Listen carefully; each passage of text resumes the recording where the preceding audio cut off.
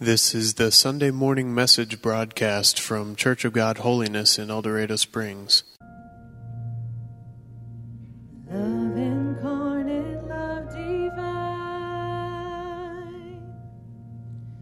star and angels gave the sign. Bow to babe on bended knee,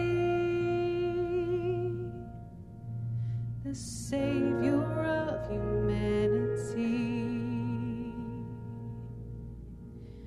Unto us a child is born, he shall reign forevermore. Noel, Noel, come and see what God has done. Noel,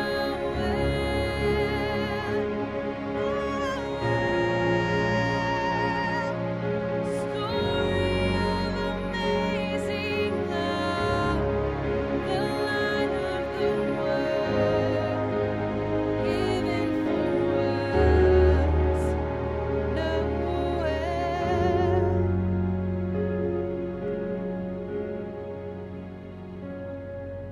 Son of God and Son of Man, there before the world began, born to suffer, born to save, born to raise us from the grave. Christ the everlasting Lord, he shall reign forevermore.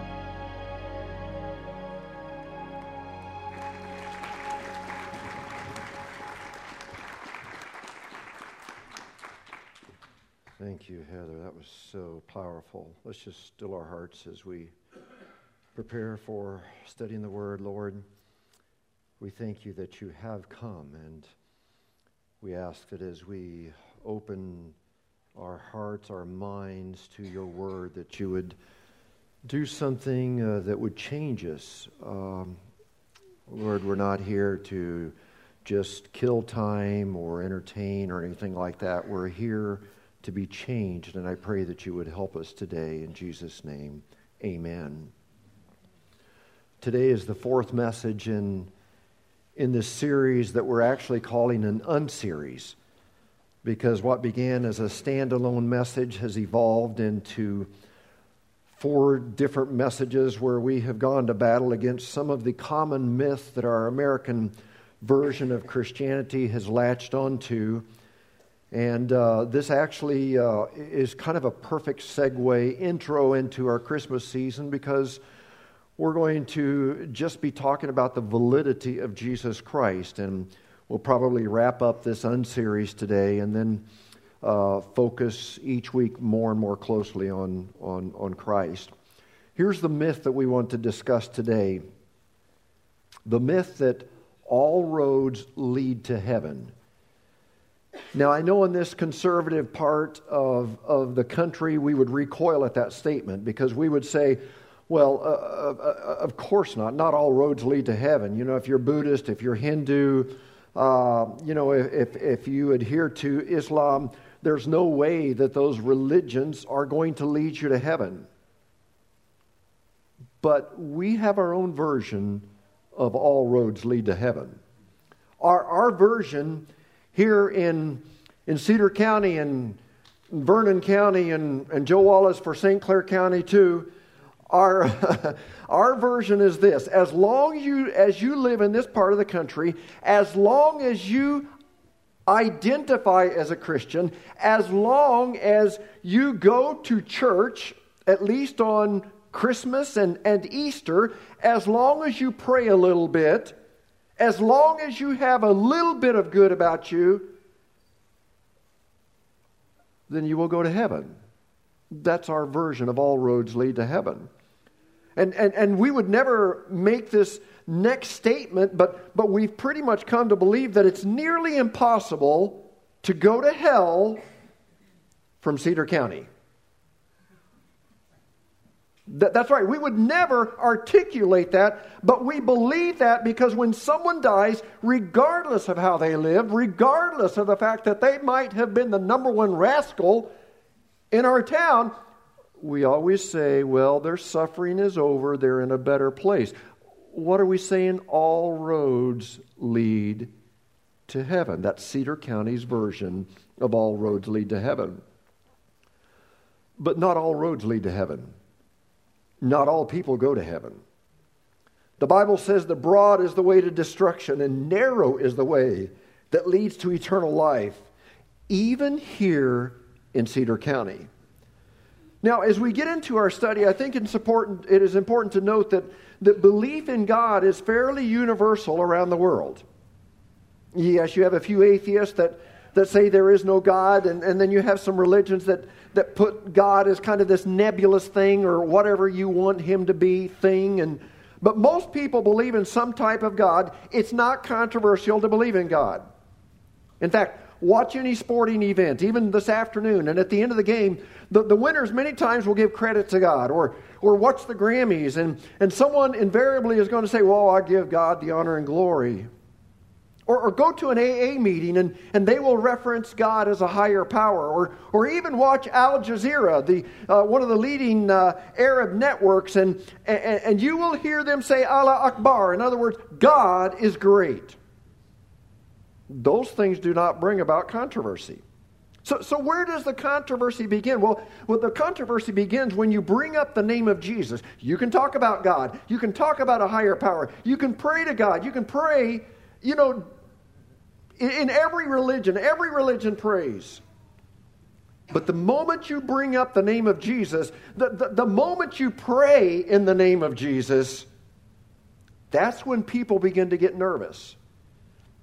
Now again, in our conservative part of the country, that's not such a problem yet, but around the world, the name of Jesus makes people nervous. And so why is it that the world gets so upset at the mention of Jesus? Well, it's because of the exclusive claim of Jesus. Because in John chapter 14, verse 6, it says, Jesus told him, I am the way, the truth, and the life. Listen, no one can come to the Father except through me. And the same basic thing is emphasized in the Sermon on the Mount. And I referenced this scripture in Matthew chapter 7, verse 13. You can enter God's kingdom only through the narrow gate. The highway to hell is broad. Its gate is wide for the many who choose the easy way. But the gateway to life is small. The road is narrow. And only a few ever find it. So the exclusivity is what causes people to get nervous. The Bible tells us that Jesus is not a way. It doesn't even tell us that Jesus is the best way. But the Bible says Jesus is the only way to heaven. Now, we're going to approach this study in a bit of an unorthodox way. First of all, I want to begin by giving you a brief overview of a few of the world's major religions. Now, to me, a study of world religions can get really boring. If you want to take a nap, just attend a class on world religions. It is a snoozer. But we need a working knowledge of what other religions believe. And I'm going to try to keep this brief enough to where you will not check out on me. First of all, let's look at the world religion of Buddhism. They say that around the world there are approximately 376 million Buddhists. The founder of Buddhism was originally a Hindu. He became disenchanted with Hinduism one day, and so he secluded himself under a fig tree for 40 days and 40 nights, and he meditated on the nature of life. And while he meditated, he claimed that he became enlightened, and that's where the name Buddha comes in, because Buddha means the enlightened one. Now, Buddhism doesn't have a final type of existence like heaven. You know, Buddhism believes that in countless rebirths through reincarnation, we're reborn and then die and then attach ourselves to another being and are reborn and then die. And the goal is to end that cycle of rebirth by being reincarnated into a high form of life, whatever that is. Well, Buddha died at the age of 80 in the year 483 BC. His death was triggered by an adverse reaction. Listen, you morel mushroom hunters. Triggered by an adverse reaction to a dish of wild mushrooms. But they say he died peacefully. There have been no reports of Buddha being seen since then, so we assume that Buddha is still dead. Hinduism. Hinduism has 900 million followers. They believe that there are 40 million gods. Hinduism doesn't have a founder. That's a little bit different about them. The religion evolved in India over about an 800-year period of time. And the ultimate aim of every Hindu is to be reabsorbed into the great cosmic unconsciousness where you lose all awareness and simply exist as a portion of the universe. And this happens through reincarnation. If you do well, you can finally experience nirvana. Even though estimates are that it takes about 600,000 lifetimes to achieve this state, with acceleration possible if you live each life well, and demotion probable because none of us gets it right every time. That's why cows and rats are considered sacred by Hindus, because they believe that these creatures are actually the spirits of their ancestors who were demoted. Harming them or eating them could cause you bad karma, which would cause you to be reincarnated as a lower form in your next life. Now, various branches of the New Age movement all have their origins in this concept of reincarnation. But because Westerners, we tend to think in upwardly mobile terms, the New Age movement has incorporated a philosophy known as cosmic optimism. And it's the idea that we always move upward into a higher form of life, never backward. And I think that's one reason that here in our part of the country, we feel like that everybody goes to heaven because it's all upward and it's a cosmic optimism. Let's talk about Islam. Estimates are that Islam has around 2 billion followers. Islam's founder was a man named Muhammad, who in 610 AD rebelled against polytheistic. In other words, it's a teaching just that there are multiple gods. And he supposedly received a revelation that there was only one God. Muhammad believed that the one God was the moon god, a god named Allah. Muhammad taught his tribesmen that they must be ruthlessly submissive to Allah. Muslim, or actually more correctly, Muslim means submitted one. Islam means submission. Muhammad taught his followers that the true and only means to God was through following the 5 pillars of Islam. At the end of your life, they believe God will evaluate your life to see if there was more good than bad in your life. Paradise for a Muslim male is a bit different than the Christian heaven, because Muhammad grew up in a desert climate. For him, the perfect place was full of lush gardens with lots of good food, and this is interesting, beautiful and tantalizing women. Here's a description of paradise from the Quran, the book Surah, and the 55th division. It says, there are bashful virgins whom no man will have touched before, virgins as fair as coral and rubies. So you get the picture. It's paradise with 72 virgins each for men. For women, they're not mentioned except for the beautiful, bashful, tantalizing ones. Muhammad died when one of his Jewish slave women prepared a dinner for him and put poison in the lamb. He became sickly and finally died 3 years later. And there have been no reports of seeing Muhammad recently, so we assume he is still dead. Christianity. Worldwide, there are around 2.2 billion followers. The founder was Jesus Christ. This founder made a claim that no other major religious figure has ever made before or since. He claimed to be God in the flesh. And he did some amazing things to substantiate that claim. He came to earth as a baby that had real flesh. He lived a real life and died a real death at the age of 33. His death was confirmed by a host of Jews and Roman soldiers, and his body was then buried. They put a Roman seal on the tomb, brought in guards to secure the premises so that his body would not be stolen. Well, on the 3rd day, and if I were in one of those churches with my African brothers with that organ going in the background, he'd be going crazy right now. On the 3rd day, the stone miraculously rolled away, and this Jesus came back to life. And this sounds like a fairy tale until we find out that over 500 people saw him alive after his resurrection. And so with other religions, their founder died, was never seen again. But here in Christianity, the founder died, but was seen alive many times by many people.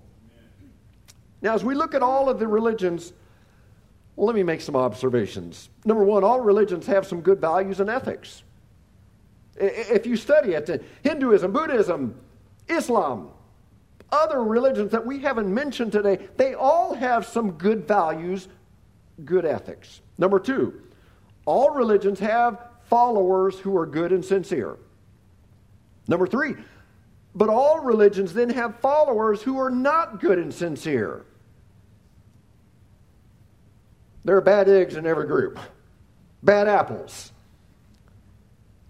even in Christianity. Let me also point out some differences. All religions base whether or not someone makes it to their nirvana or paradise on how good of a person they've been, except for one. Christianity is not based on the work that man does, rather on the work that God did. Number two, no religion except Christianity has a book that correctly predicted 332 prophecies about its founder before he was ever born.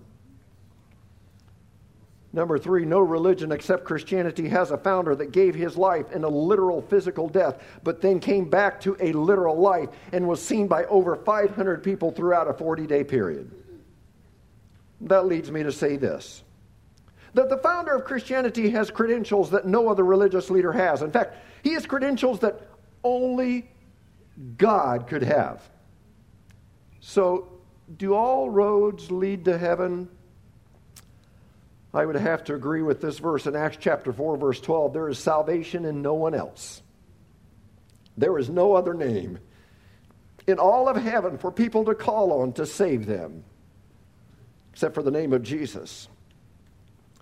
Now, what I want to do for the rest of our time together is to very simply consider Jesus.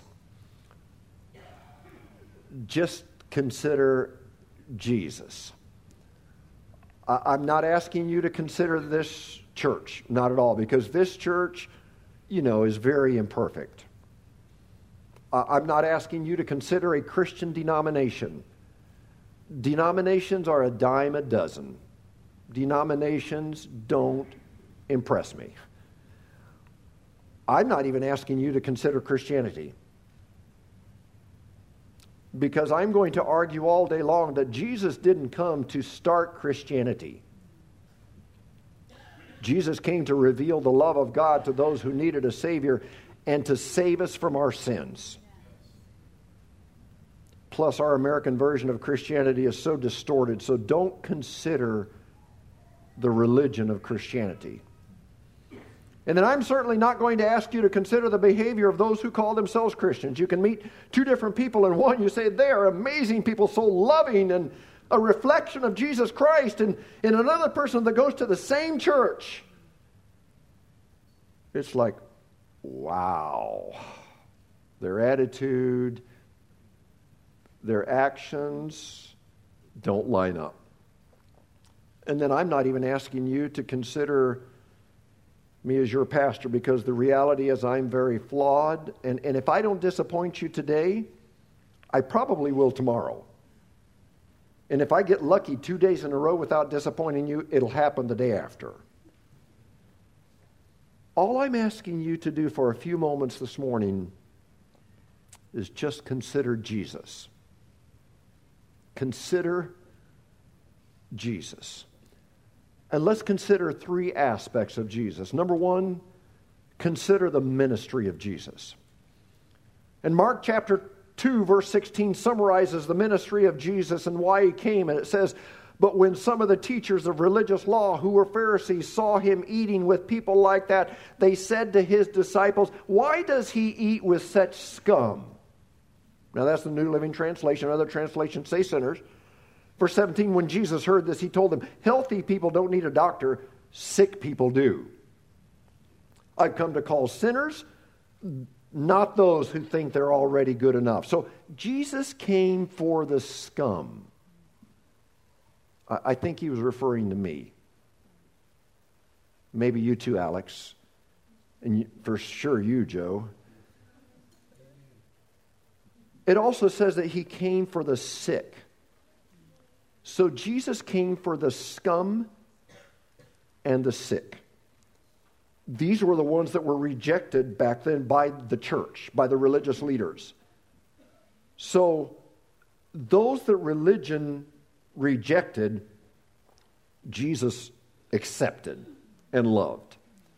When a woman was caught in adultery and all the religious people said, "Stone her to death," Jesus looked at them and said, "Whoever of you has never sinned, you throw the first stone."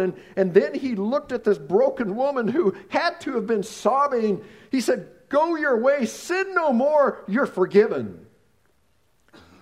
Jesus also opened blind eyes. He healed deaf ears. He caused the mute to speak. Jesus touched lepers. Jesus turned water into wine, which is still a little bit of a problem for those of us that are teetotalers. Jesus multiplied the loaves and the fish to feed 5,000 men, which, counting women and children, probably was closer to 20,000 people. Jesus walked on water. He raised the dead. And here's what is crazy. I was just thinking about this past week. Do you realize that his critics, the critics that were always after Jesus, they didn't question the validity of miracles, of his miracles? You know, they recognized the miracles as being genuine miracles. No one questioned that, not even the skeptics. And I mean, how could you question turning a few fish, a few loaves into enough food to feed the multitudes? You can't question that kind of stuff. 20,000 witnesses. How would you question speaking to the winds and the waves? You've got a massive storm going on. Peace, be still, and they calm. You can't really debate that. The critics didn't question the miracles. They just didn't like the attention he got when he performed those miracles. And then consider the modern day ministry of Jesus. You know, I love you. I love this church because you're just a bunch of messed up people like me. You make me feel good about myself sometime. But one of the men in this church used to be a drug dealer. He's here right now. And it's a miracle beyond miracles that God could take someone who was so lost and completely transform him. You know, someone in this church has had multiple affairs on his wife, and not only did his wife forgive him, which is a huge miracle, but Jesus forgave him and transformed him. I know of some people who have been part of this church that were involved in a gay lifestyle, and they've come out of the closet, but this time for Jesus. They've left their sin, and God has forgiven them and transformed them. I know of those in this church that have been addicted to substances, alcohol, drugs, and prescription meds, and they've been addicted to pornography and lust, but Jesus has set them free. Consider the ministry of Jesus, the one who didn't come for the righteous, but he came for, do you remember, the scum and the sick. But I also want you to consider the death and the resurrection of Jesus. It's crucial that you understand that Jesus was born of a virgin. You've got to understand the implication here. Because he was born of a virgin, Jesus did not inherit the sin nature of an earthly father. And that's significant because had Jesus inherited the sin nature, he couldn't have taken on our sin because he would have been full of sin. But since he had no earthly father, he was conceived by the Holy Spirit. He did not have the sin nature. Therefore, he could go to the cross and don't miss the power of this. He could take on our sin because he was sinless. And there when the creation was mocking the Creator, when mankind had beaten him to where he was, the Bible says, unrecognizable. When they had hung him on an instrument of torture called the cross, had driven stakes through his wrists and through his feet, Jesus looked up to God and said, Father, forgive them, for they don't know what they're doing. And then he said, it is finished. Into your hands I commit my spirit. And the earth went dark. And it trembled. And then in an amazing moment, the centurion who had carried the cross of Jesus and was not a believer, he looked on and said, surely that man was the Son of God. But then 3 days later, the stone was rolled away, the tomb became empty. Jesus rose from the dead, and he began to appear to different people. And Peter said it this way in Acts 3:15, says, you kill the author of life, but God raised him to life. Listen to this. And we are witnesses of this fact. You know, we read a lot of fairy tales. We read a lot of stories. It's supposition. Well, I suppose, I think, perhaps. But it says we are witnesses to the fact that God raised him to life. I wish somebody would get excited this morning.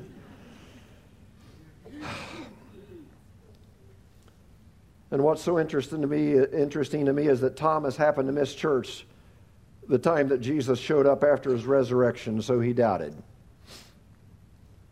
Isn't that what happens? You know, you miss church. The weekend you go to Branson, we have a good service. And you know what we always say? Good service, no preaching. I don't know why we've always equated no preaching with a good service. Why don't we say good service, no singing? Or good service, no offering? But it's always, you know, good service, no preaching. Kind of hurts my feelings. But doubting Thomas missed church, and Jesus shows up, and they said, Thomas, he was here. And he said, yeah, right. I'm not going to believe it unless I see it. Would you believe that Jesus was so merciful to Thomas, and he showed up to him later on, and he said, Thomas, come up close to me and take a look. You see that?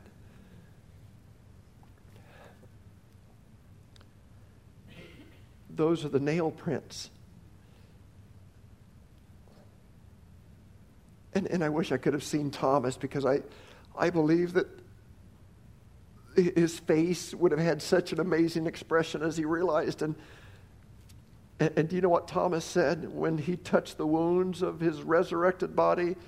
He said, "My Lord and my God." And this is so cool. A lot of people don't realize this, but Thomas, we call him Doubting Thomas, became a great evangelist that went to India. And in India, when he was asked to renounce his faith in his Savior, he said, "I will never, ever renounce my Savior." And do you know what they did? They took a spear and they drove it through his body. Question: why would Thomas die for his faith when he once doubted? Because he had seen the risen Christ. All I'm asking you to do this morning, just consider Jesus. One more thing. I'm so glad they took that clock down back there. I can't even tell what time it is. God's so good. I want you to consider the good news of Jesus. I love the way that Paul summarizes it in Romans 3:22. It says, "We are made right in God's sight when we trust in Jesus Christ to take away our sins, and we all can be saved in the same way, no matter who we are or what we have done."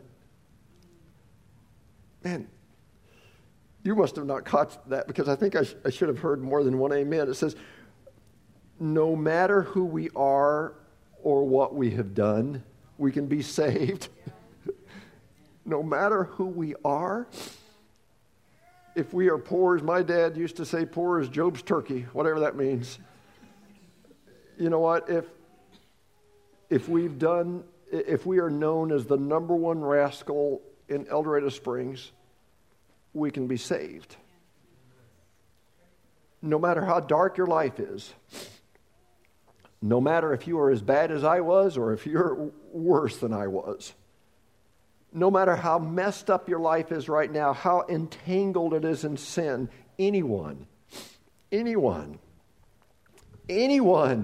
you say it with me? 1, 2, 3. Anyone, say it again, anyone who places their faith and trust and life in Jesus will be made new, and that's the good news. You see, the real problem in this world might surprise you. It's not the dirty Democrats, it's not the rotten Republicans, it's not the loony libertarians, it's not any of those crazy people. But the real problem in this world is religion. Because religion is about me. Am I good enough? I'm not talking about religion. I'm talking about Jesus. In Christ alone, we have the hope of eternal life. So as we come in for a landing, consider these 5 events of Jesus: his virgin birth, his death on the cross, his burial in the tomb, his resurrection, and his ascension into heaven. Since the beginning of human history, there's not a single person on the earth besides the Lord Jesus Christ that has ever experienced these events and had them confirmed by witnesses and then recorded in a single document. Study and examine the history of the founders of other major religions. You will find that every one of them lived and died, and their bodies rotted and turned to dust. Islam did claim that Muhammad ascended to heaven from the Dome of the Rock in Jerusalem, but there's not a single eyewitness to that event. But Jesus was born of a virgin. He died on the cross. He was buried in a tomb. He resurrected from the dead, ascended into heaven, and all of these were confirmed by numerous witnesses. So let me just ask you a question. Who are you going to put your faith in? You know, you have the freedom to choose. God has created us as free moral agents to where we can make the choice. You know what? If you want to be Buddhist, you can be Buddhist. You can maybe get a permit to build a pagoda here in town. You can try to reach the state of nirvana, become one with the universe. If you like a challenge, that sounds like a really good challenge. If you want to be Hindu, believe in 40 million gods and hope that through 600,000 rebirths and reincarnations, you can finally get into that cosmic unconscious state. I mean, if you want to do that, knock yourself out. But I'll tell you this, I'm going to keep stepping on brown recluse spiders. I just hope one's not your mama. And I'm going to keep eating my steak. I know it's red meat, but you got to die of something. And as I grill my steak to medium well over the sizzling charcoal, I just hope it's not your grandpa.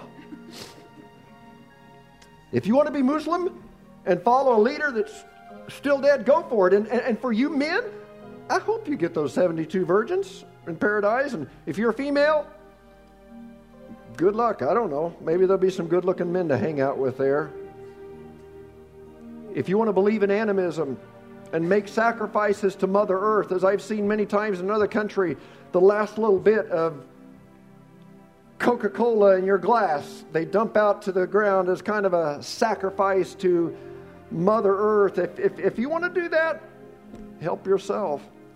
If you want to be an agnostic, and if you want to be an atheist, or even a nothing, and today that's one of the growing religious groups. They're called nothings. If you want to be a nothing, hey, eternity is only forever. What's a little risk? But let me be clear, as for me and my house, we will serve the Lord. And my decision is not rooted in tradition, even though it is my religious tradition. It's not rooted in the Christian heritage of my parents, even though I'm so thankful that I had a mom and a dad that were godly and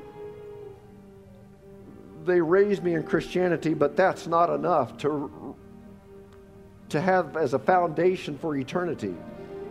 It's not rooted in the heritage of our country as a Christian nation, even though I'm grateful for some of our founding fathers. Some of them were rascals, but some of our founding fathers, they had it together, but it's not rooted in what they believe.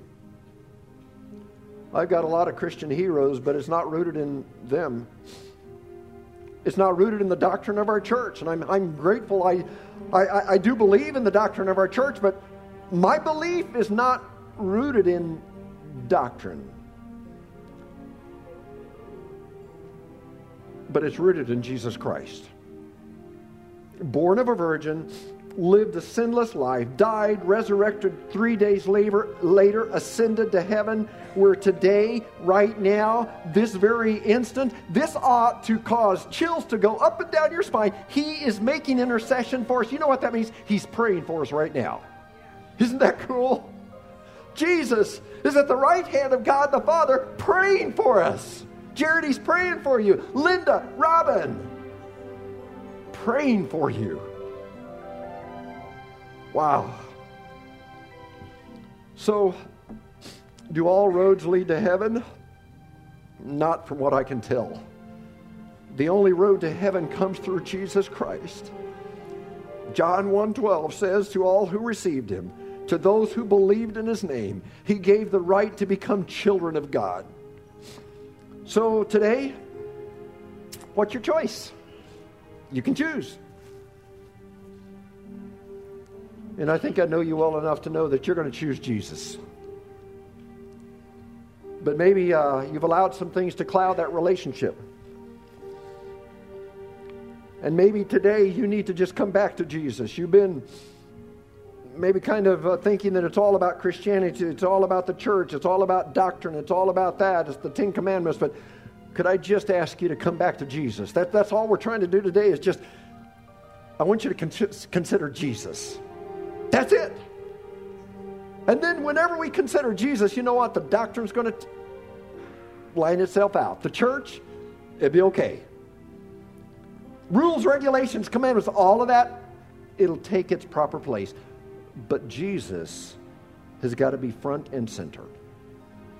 So as we wrap up our service today, I'm going to ask you to bow your heads, please. And I want to pray. And there may be some of you this morning that you need to come back to Jesus. You need to just repent of your sin. What repentance means is confess and turn. And so this morning, could you just come back to our Savior? You've been listening to the Sunday morning message broadcast from Church of God Holiness in El Dorado Springs. Our messages are archived at www.eldochurch.com, or to order compact discs or DVD videos of the messages, call the church at 417-876-2200. Thank you for listening.